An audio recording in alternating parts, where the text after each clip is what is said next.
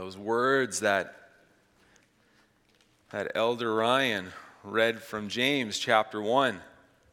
Do not merely listen to the word and so deceive yourselves. Do what it says. Anyone who listens to the word, does not do what it says, is like someone who looks at his face in a mirror and after looking at himself goes away and immediately forgets what he looks like.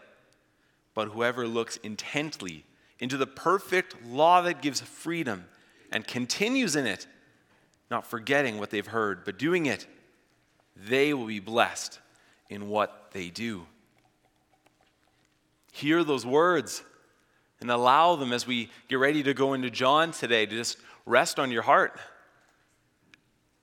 That this isn't, it's not some sort of lecture where if you gain this information and you take it home, we've achieved the goal. The goal is not for you to look in the mirror. The goal is for you to remember what you look like when you leave. Otherwise, there is no point to look in the mirror. The point is for us to allow the Word of God to collide with the way that our hearts want to live, and then for us to continue in it. That's when I think about Kickoff Sunday, this is why I get excited. It kind of feels like New Year's. Like my job revolves around this. It's kind of like when harvest starts, the very first day of the combine goes out. There's something about it. Once it starts, it's begun. And it's exciting, and it's a season of life. It's the best time, right? That's next week for me. That's when you're in this line of work, when that kicks off, all bets are off. That's it. This is where we launch. This is where we go. And we have a chance to do something with it this year. We have a chance to be intentional with it. We do. We can be intentional with it, with all the different ministries that we interact with, to be intentional with them. The way we teach our kids in Sunday school, to be intentional with it. The way we interact with the resources in the library, the way that we take our families to family ministries, the men's and women's groups that we're a part of, the life groups that we're a part of, to be intentional with them. Not just to do them because we always do them. To look in the mirror and walk away, forget what we look like. To make something out of this. Because God's word is ready to shape our hearts. He's ready. The question is, are we? I am. But I'm always excited about stuff like this. I hope that you are too. That wasn't the sermon. Don't think it's done just because I'm wrapping up here. We're just getting fired up here. We're going to have a lot of fun this morning as we open God's word. The Gospel of John concludes this morning as we read through it. And we started this a year ago. And the hope is that by believing in Jesus, we would find what in his name? We would find life in his name. And for a year, we've talked about this life. He offers it to the cripple by the pool, waiting to get in the water before it's stirred. The Samaritan woman hiding at the well because she's too embarrassed to be around everyone else. And Jesus offers to her life. The man who can't see, sent to the pool to go wash his eyes. Jesus hands back life. He shows up to Mary and Martha, and they're grieving. Their brother's dead. Jesus offers life. And then as Peter and all of them sit around with Jesus at that Last Supper, as you see the communion elements in front of me, as they sit around and Jesus tells them, I'm going to give up my life so that this new kingdom might be built of people who are forgiven of their sins. They're going to find life. They're going to find life. So today in the Gospel of John, we're going to encounter Simon Peter with Jesus in chapter 21. To set the context for this, though, Peter has failed the Lord. He had promised that he would follow Jesus, he said, even until death. Fearless Peter. And yet the moment he stood at the fire at the high priest's courtyard and the servant girl is asking, do you follow him? Peter didn't have the heart to say yes. Instead, in fear, he said no. And now Jesus has come back from the dead. He's stood around the disciples. He's revealed himself to them. There is life. And yet we encounter Peter. He's not mentioned, like he's not the main character in these little stories. As Jesus comes back and appears, he's kind of hidden amongst the group, but he was supposed to be the leader. He was supposed to lead the way.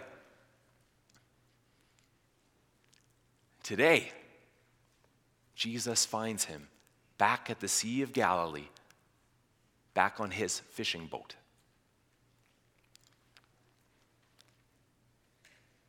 But we're going to read a few verses first to prepare for that. First, we're going to read the call of Simon. You see, this is Luke 5. And I think once you read this and we go to John 21, you'll understand why the call of Simon Peter is so instrumental in the reinstatement of Peter at the very end. To know why he needs this life to be given back to him, you need to know where he came from and his first interaction with Jesus. So let's read these verses from Luke 5, and let's see how they fit with John 21. Luke 5, chapter 1, begins like this. One day, as Jesus was standing by the lake of Gennesaret, so that's the Sea of Galilee, the people were crowding around Jesus, listening to the word of God. He saw at the water's edge 2 boats left there by the fishermen who were washing their nets. He got into one of the boats, the one belonging to Simon, and asked him to put out a little from the shore. Then he sat down and taught the people from the boat. I imagine Peter didn't think when he went fishing all of that night that his fishing boat was going to turn into the preacher's pulpit the next morning. The poor guy has to be exhausted. He's out washing his nets. He spent the whole night dipping them in the sea with all the other fishermen. Because if you're good at fishing in the Sea of Galilee, you go at night. You know that's when the fish are active, so you go out then. But here he is with empty nets and empty boats. Complete failure at the one thing he does is fish. And the preacher says, let's just push the pulpit a little further out. How about Simon? Would that be okay? And imagine at this point in the story, Simon has no idea, who is this teacher that people follow? Why does he want my fishing boat? But out they go. Verse 4 says, when he had finished speaking, he said to Simon, put out into the deep water. Let down the nets for a catch. Simon answered, Master, we've worked hard all night. We haven't caught anything. But because you say so, I'll let down the nets. When they had done so, they caught such a large number of fish that their nets began to break. So now the preacher doesn't just need a pulpit, he's a fishing expert. And after Peter all night has thrown the net, pulled it in, thrown the net, pulled it in, the preacher says, do you know what? Like, what's the harm? One more throw. Just toss it. You just scrubbed it. I watched you scrub it while I was preaching. Great job. Dip it in the water one more time. This time, I'll sit and watch. And Peter's reaction is, okay. In it goes. And then it happens. He encounters the divine. All of a sudden, a lake that didn't have a fish all night long has fish swirling in this net to the point where it's beginning to break, where the boat is beginning to sink. Peter hasn't simply encountered a preacher. This isn't just another rabbi. It's not another speaker of the word of God. What has he encountered? The one who created the fish that swim in the water. He's encountered that teacher. That's who he's encountered this day on the water. Verse 8. When Simon Peter saw this, he fell at Jesus' knees and said, "Go away from me, Lord. I'm a sinful man." For he and all his companions were astonished at the catch of fish they had taken. So were James and John, the sons of Zebedee, Simon's partners. Then Jesus said to Simon, "Don't be afraid. From now on, you will fish for people," right? You'll be a fisher of men. So they pulled their boats up on the shore. He left everything and followed. Just drops it and walks away. His nets were breaking. James and John are bringing out their boats as fast as they can. They're full of fish. The boats are beginning to sink. And he just walks away from it. Why? Why does he humble himself? Why does he lower himself in the presence of this teacher and admit his sinfulness? Because he realizes he's in the presence of holiness. Holiness exposes sinfulness. And in the presence of someone so much greater and grander than Peter, he understands his position. Think of it this way. The miracle defines and reveals Jesus' identity as God, and then as that identity is made clear, it actually reveals Peter's identity. I'm sinful. He's holy. My fishing and my boat and my life's work, it pales in comparison to this, to God, the Messiah. He drops everything to follow. Like a farmer going out into his field and combining the largest crop that he's ever seen, knowing that it was God's hand in the work. And it moves him to the point where he turns off the combine, leaves the hopper full, and just walks off the field. He doesn't need it anymore. He's encountered something greater than the miracle. He's encountered the God of the miracle. This is Simon's introduction to Jesus. That's why it makes so much more sense when we get into the Gospel of John that this is the reaction of Simon when Jesus and them are having the Last Supper. I'm going to read a few verses from 13, then we'll jump to 18, then we'll jump to 21, and then the sermon will begin. So just give me a minute here. So, listen to this. I'll read this to you. This is John 13. When he had gone, we'll get to John 21 in a second. Hold on. When he was gone, Jesus said, "Now the Son of Man is glorified. God is glorified in him. If God is glorified in him, God will glorify the Son in himself and will glorify him at once. My children, I will be with you only a little longer. You will look for me. And just as I told the Jews, so I tell you now, where I'm going, you cannot come. A new command I give you, love one another as I have loved you, so you must love one another. By this everyone will know that you are my disciples if you love one another." And of course, Simon Peter asked him, "Lord, where are you going?" "Where I'm going," Jesus replied, "you cannot follow now, but you will follow later." Peter asked, "Lord, why can't I follow you now? I'll lay down my life for you." Jesus answered, "Will you really lay down your life for me? Very truly, I tell you, before the rooster crows, you'll disown me 3 times. See, Jesus is introducing to them for the 10th time the fact that he's leaving soon. And Simon, of course, needs to remind God, "God, I gave up everything for you. Wherever you're going, I'm coming. If you're leaving town, I'm coming. If you're leaving the country, I'm coming. If it means that we go through the Romans, I'm coming. Do you think I'm going back to the boats and the nets? I left them behind. I'm coming. If it costs me my life, I'm going." Jesus says, "But you won't. Not now. It'll be later. But it's not now." That must stun Peter. "God, look at the evidence. I haven't touched the boats in 3 years. I'm not quitting now."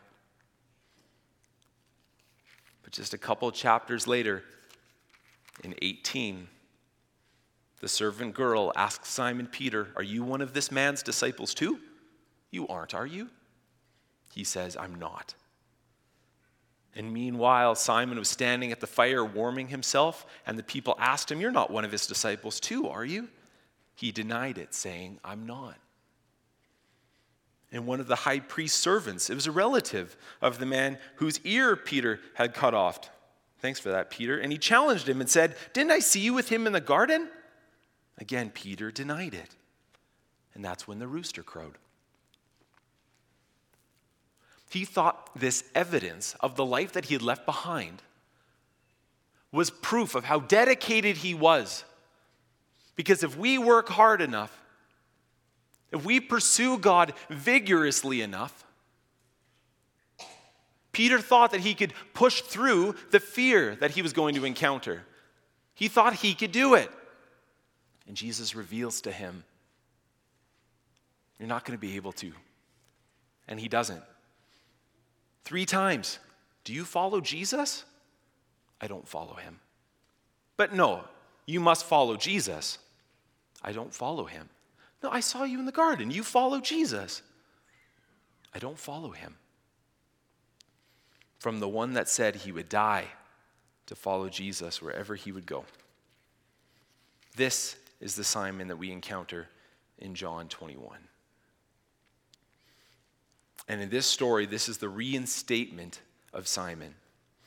What's neat about this, you're going to notice in this story, Jesus starts using his name again, Simon. Instead of calling him Peter, Simon, Simon, Simon, son of John, he's going to call him. He goes back to this language from before they were even friends and uses his original name, Simon. Oh, I'm excited. Let's read John 21. So this is verse 1 of the final chapter of John's Gospel. This is after Jesus has risen from the dead and he's revealed himself to his disciples. It says, "Afterward, Jesus appeared again to his disciples by the Sea of Galilee." It happened this way. Simon, Peter, Thomas, they called him Didymus, Nathanael, that guy was from Cana, that's in Galilee, the sons of Zebedee, it's James and John, and 2 other disciples were together. That's 7 of them. What's that symbolic of? "I'm going out to fish," Simon Peter told them. And they said, "We'll go with you." So they went out, they got in the boat, but that night they caught nothing. I think we've seen this before. Verse 4. Early in the morning, Jesus stood on the shore, but the disciples did not realize it was Jesus. He called out to them, "Friends, haven't you any fish?" "No," they answered. "Thank you for asking." Just kidding. He said, "Throw your nets on the right side of the boat and you will find some." Then they did. And they were unable to haul the net in because of the large number of fish. Do you see the similarities in this? They're out fishing. They've had no luck on their own. The identity of Jesus is a mystery to them. It's a secret. They've been working at this all night and they haven't brought their boats in. So what does that tell you? They're still actively fishing. It hasn't worked. Otherwise, they'd be in with their catch. They're out trying to do this on their own. And Jesus, just like his first time with Simon, says to him, "Try the other side." And they're probably thinking to themselves that this idea is ridiculous. For 7, 8, 9 hours, they've fished. They've tried both sides of the boat, don't you think? And yet this mysterious person on the shore says to give it a try, and they do. And it works. It absolutely works.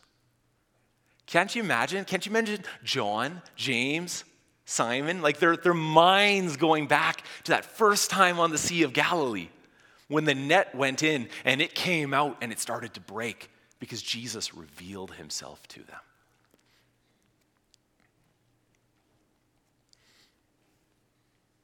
This is verse 7. Then the disciple whom Jesus loved said to Peter, It is the Lord." As soon as Simon Peter heard him say, "It's the Lord," he wrapped his outer garment around him, for he had taken it off, and he jumped into the water. The other disciples followed in the boat, towing the net full of fish, for they were not far from shore. It was about 100 yards.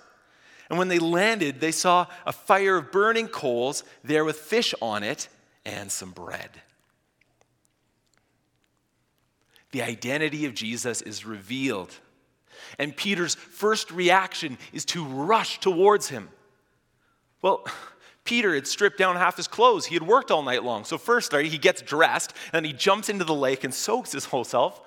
And John points out later, we were 100 yards from shore. He could have helped bring the nets in. But he jumped in and he ran and he left them to do all the work. But he saw Jesus. He saw Jesus and he just went. And he gets there and there's a fire of burning coals.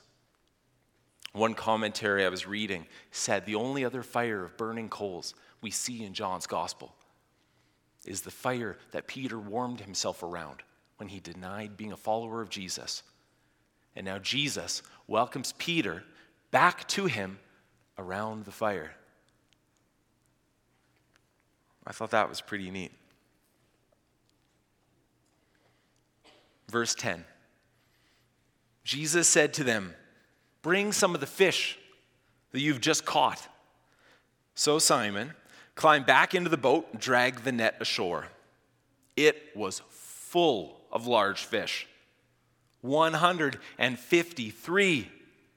That's where everyone goes, "Wow, 153. I imagine it's impressive. John wrote it down. That must have been crazy for their nets. But even with so many, the net was not torn. Amazing. Jesus said to them, "Come, have breakfast." None of the disciples dared to ask him, "Who are you?" They knew it was the Lord.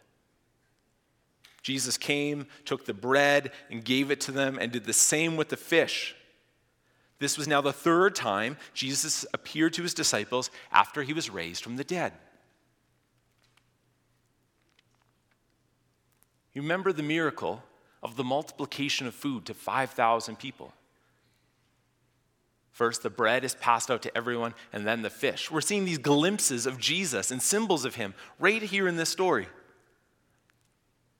He didn't need Simon's fish. Jesus had fish. He had bread at the fire. Jesus is fine without the work of Simon. And yet he invites Simon to bring in some of his work, to be a part of the breakfast. But he didn't need it. There's something to that. Because he's about to ask Simon Peter one more time to become a fisher of men. But I think Jesus is fine without us. He is self-sufficient without us. But he welcomes in the catch that Peter takes. You notice Jesus' reaction to Simon. This is the first personal conversation they've had together. And instead of Jesus taking Simon's mistakes and waving them in front of Simon, instead of him shaming him, saying, "Simon, the last time you and I hung out, you denied following me, didn't you? You should be embarrassed of yourself, Simon. I thought you said you were the fearless one, Simon." There's none of that. In the presence of Jesus, Simon's welcomed right in. This record of wrongs doesn't exist. Who does that? Who does that? And this is where it gets heavy. This is their conversation with each other. Verse 15. The scripture says, "When they had finished eating, Jesus said to Simon Peter, 'Simon, son of John, do you love me more than these?' 'Yes, Lord,' he said, 'you know that I love you.' Jesus said, 'Feed my lambs.' Again, Jesus said, 'Simon, son of John, do you love me?' He answered, 'Yes, Lord, you know that I love you.' Jesus said, 'Take care of my sheep.' The third time he said to him, Simon, son of John, do you love me? Peter was hurt that time because Jesus asked him the third time, do you love me? He said, Lord, you know all things. You know that I love you. Jesus said, feed my sheep.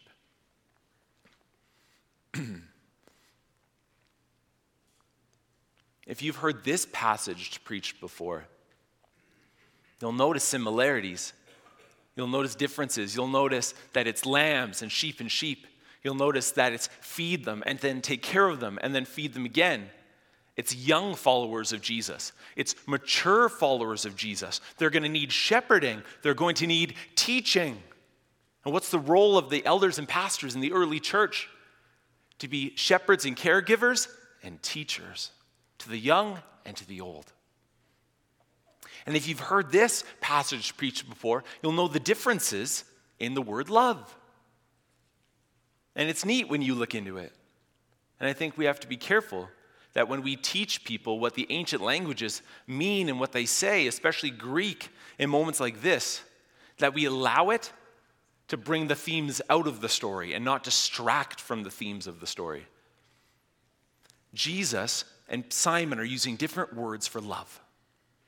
Jesus asks him, do you love me? And it's agape love, which is sacrificial, life-giving love. Do you love me sacrificially, Simon? And Simon responds with the Greek word phileo. It's friendship love. It's like a companion. And Jesus says, Jesus, I love you like a friend. And Jesus says, no, do you love me sacrificially, Simon? And he says, I love you like a friend. And the third time Jesus asked him, but he switched to the other love and says, do you love me as a friend, Simon?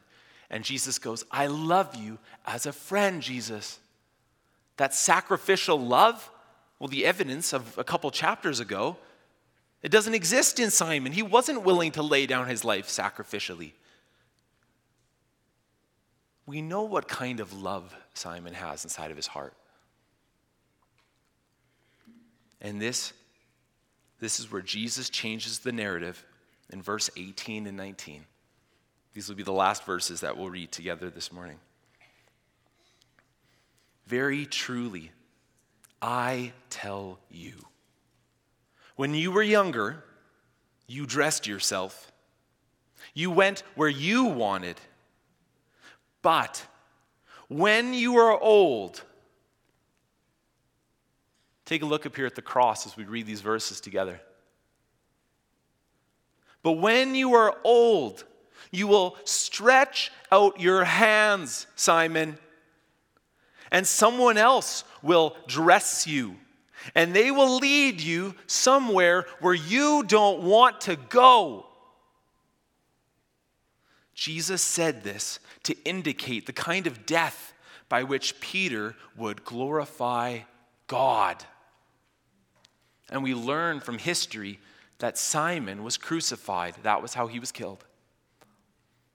Simon, you don't believe that this kind of sacrificial love exists inside of you. And I know at the fire, you denied me multiple times.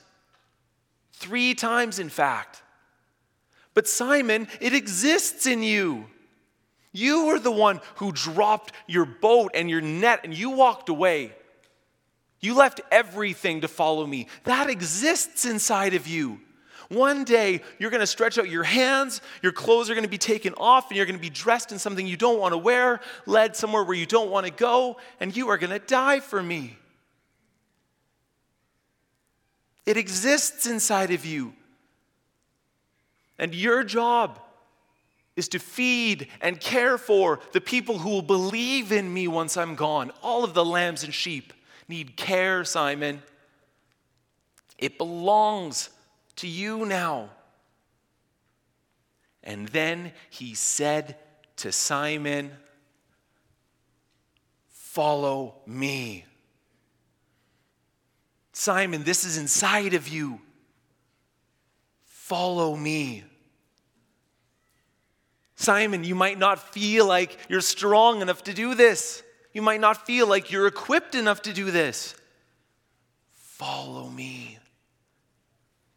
You just wonder if Simon's memory is going back to those moments at the sea when he left the boat behind.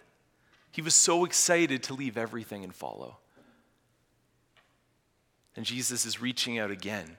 Follow me now, Simon. Follow me. As I read through this scripture this week, I was thinking of different people in the church, different situations you might go through when you become this person in this encounter with Jesus. I thought of a young Christian, someone whose faith is just beginning, someone whose love for Jesus is on the surface. It's friendship. The kind of love they have for Jesus isn't sacrificial, it's companion. And Jesus is reaching out, saying, come deeper, follow me. I've revealed myself to you. Come. Drop everything and come. And maybe that's you this morning. Are you willing to leave your life behind and follow after this Jesus? And your faith in him is new and it's young. Will you follow? Someone else that this sermon might reach out to is the Christian who's struggled and failed. Your faith at one time was strong. You were passionate about following Jesus. You had left everything to follow him, but now maybe you've sinned, you've struggled, you've let it go. The habits have changed, the relationship has changed. And you think that going back to him now, why would he want me? He's seen the failure. He's seen the sin in my life. I've disappointed Jesus. I'm broken. Why would he want me now? Maybe that's you. And as Jesus reached out to Simon, this broken man who'd struggled with fear and fallen short in his faith, like I said, Jesus isn't throwing his mistakes back at him. He's extending his hand.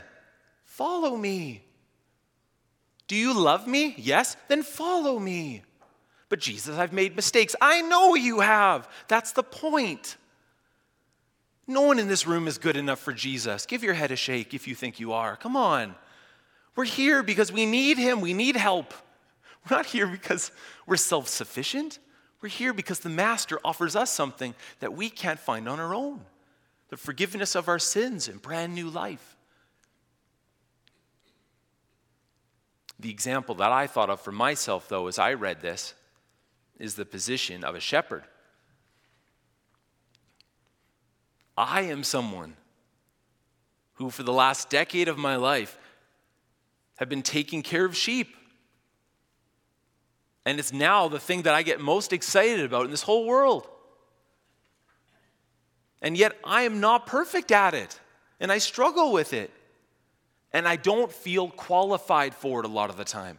Do you know why? Because I think in my own mind back to my struggles and my weaknesses and my sin. And you don't see that. And I think about it all the time. Because I don't feel qualified to be the shepherd of people. I know what I've done in the past. I know the areas where I'm not strong. How could I possibly be the shepherd? And then you read this. Jesus didn't ask Simon for a list of his strengths. He didn't remind Simon of all his past successes. He didn't say, Simon, don't you remember years ago you were so good, and you were so good, and that thing you did was so good. You'll be fine. He asked him, do you love me? Do you love me? Do you love me? Do you love me? And Simon says, yes. And Jesus says, perfect. That's all I need. Let's go. You'll get the Holy Spirit. I'll take care of the rest. Do you love me? I think as a leader in the church, like some of us are just wired for this stuff. Some of us were just born and designed to take care of the church family. And often we can look at that work and then not think we're good enough. We can think of that work and then we can leave it for someone else. But I think there's a group of people in the church family, including myself, who are called to this life. And we need to step up. We need to rise up into this. Not dwell on all the reasons why we're not good enough and not qualified for it. Realizing that if we love Jesus, then he will equip us to be effective ministers of the gospel. But some of us were meant to feed the lambs and the sheep. And our church family needs those people. They need a pastor. They need people who are competent shepherds to lead. And I can't wake up every day and think about the reasons why I'm not qualified. I need to remember the God who qualified me. I wonder if that resonates with you, resonates with me.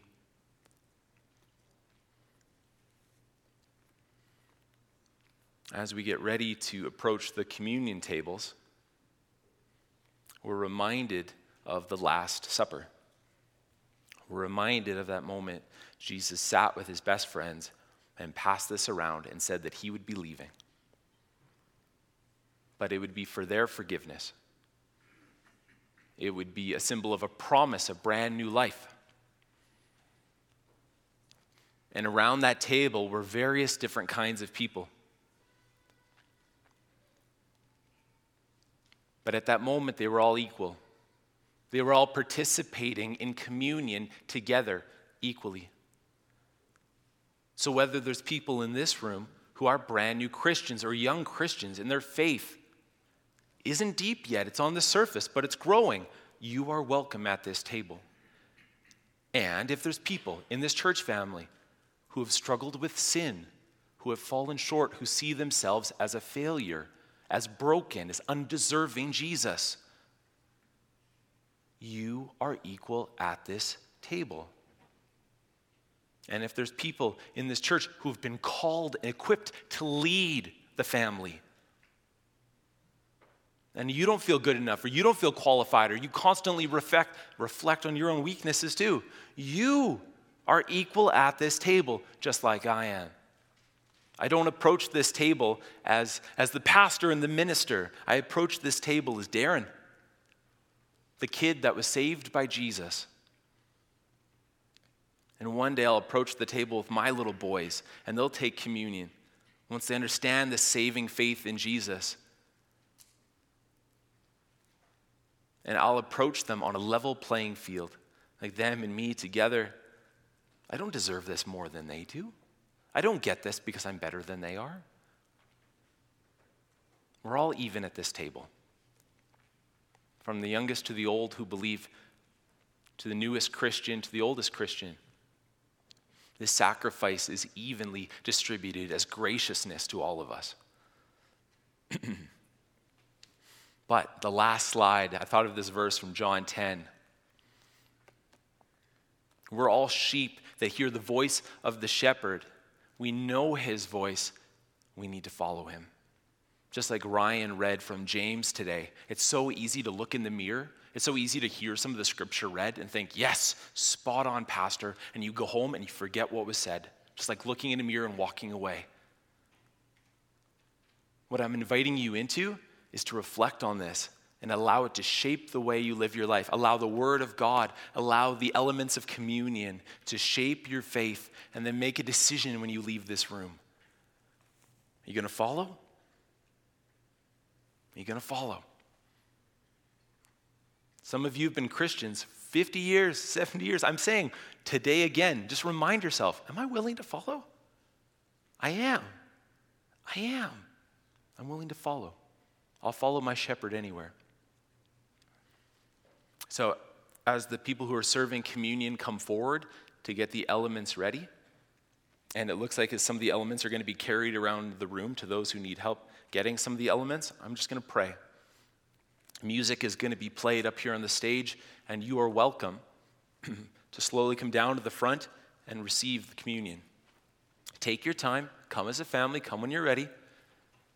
And when you come here, if you want to close your eyes and say a prayer, if you want to say thank you, it's up to you. But I invite you to come down and participate in this. Let me pray, and we'll take our communion together.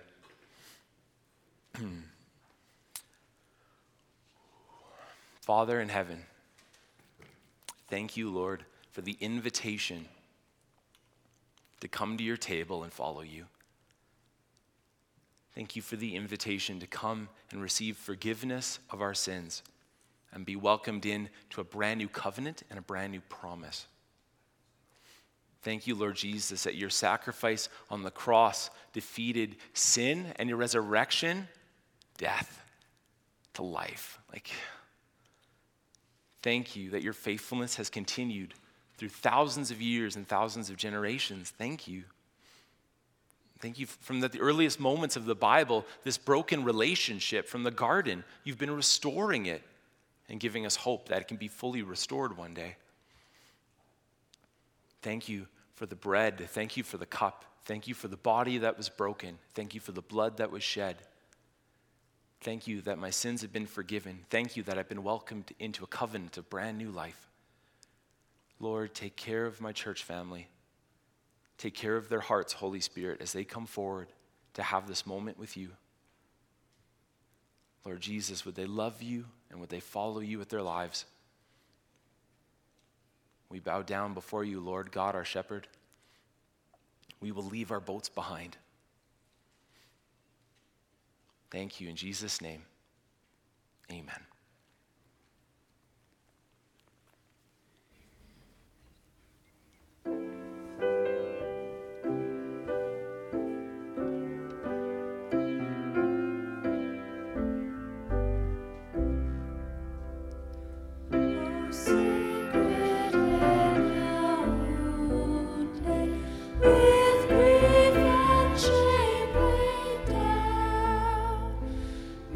Scornful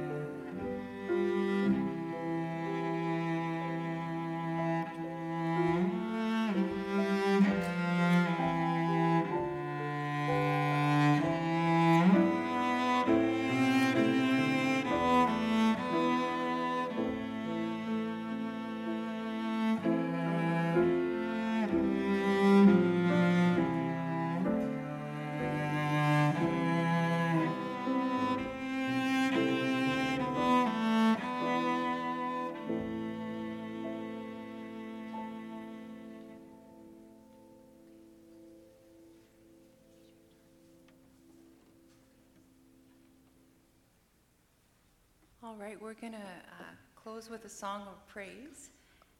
This song is called Great Is He, and it's a favorite of Rachel's that she introduced us 2 years ago from a choir that she sang. But we invite you all to join in because we'll repeat it lots. And to start, we will go through, there are 3 different parts, an alto and a soprano, and then a men's part, a bit of a lower part. So sing, kind of join in. We'll go through all the parts together, so just join in and sing. And then when we sing them all together, just choose the part that fits with you. So.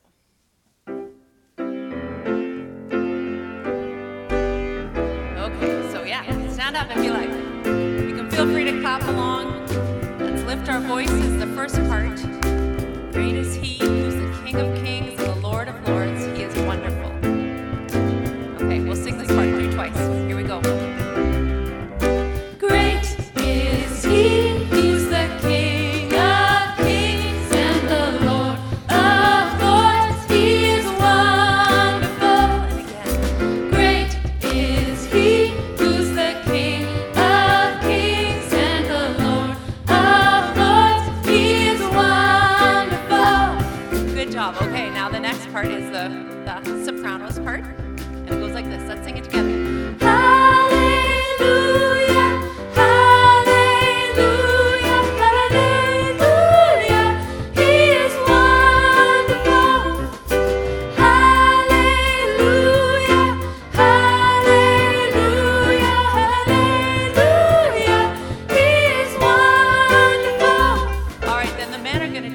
Carmen will lead us. It goes like this.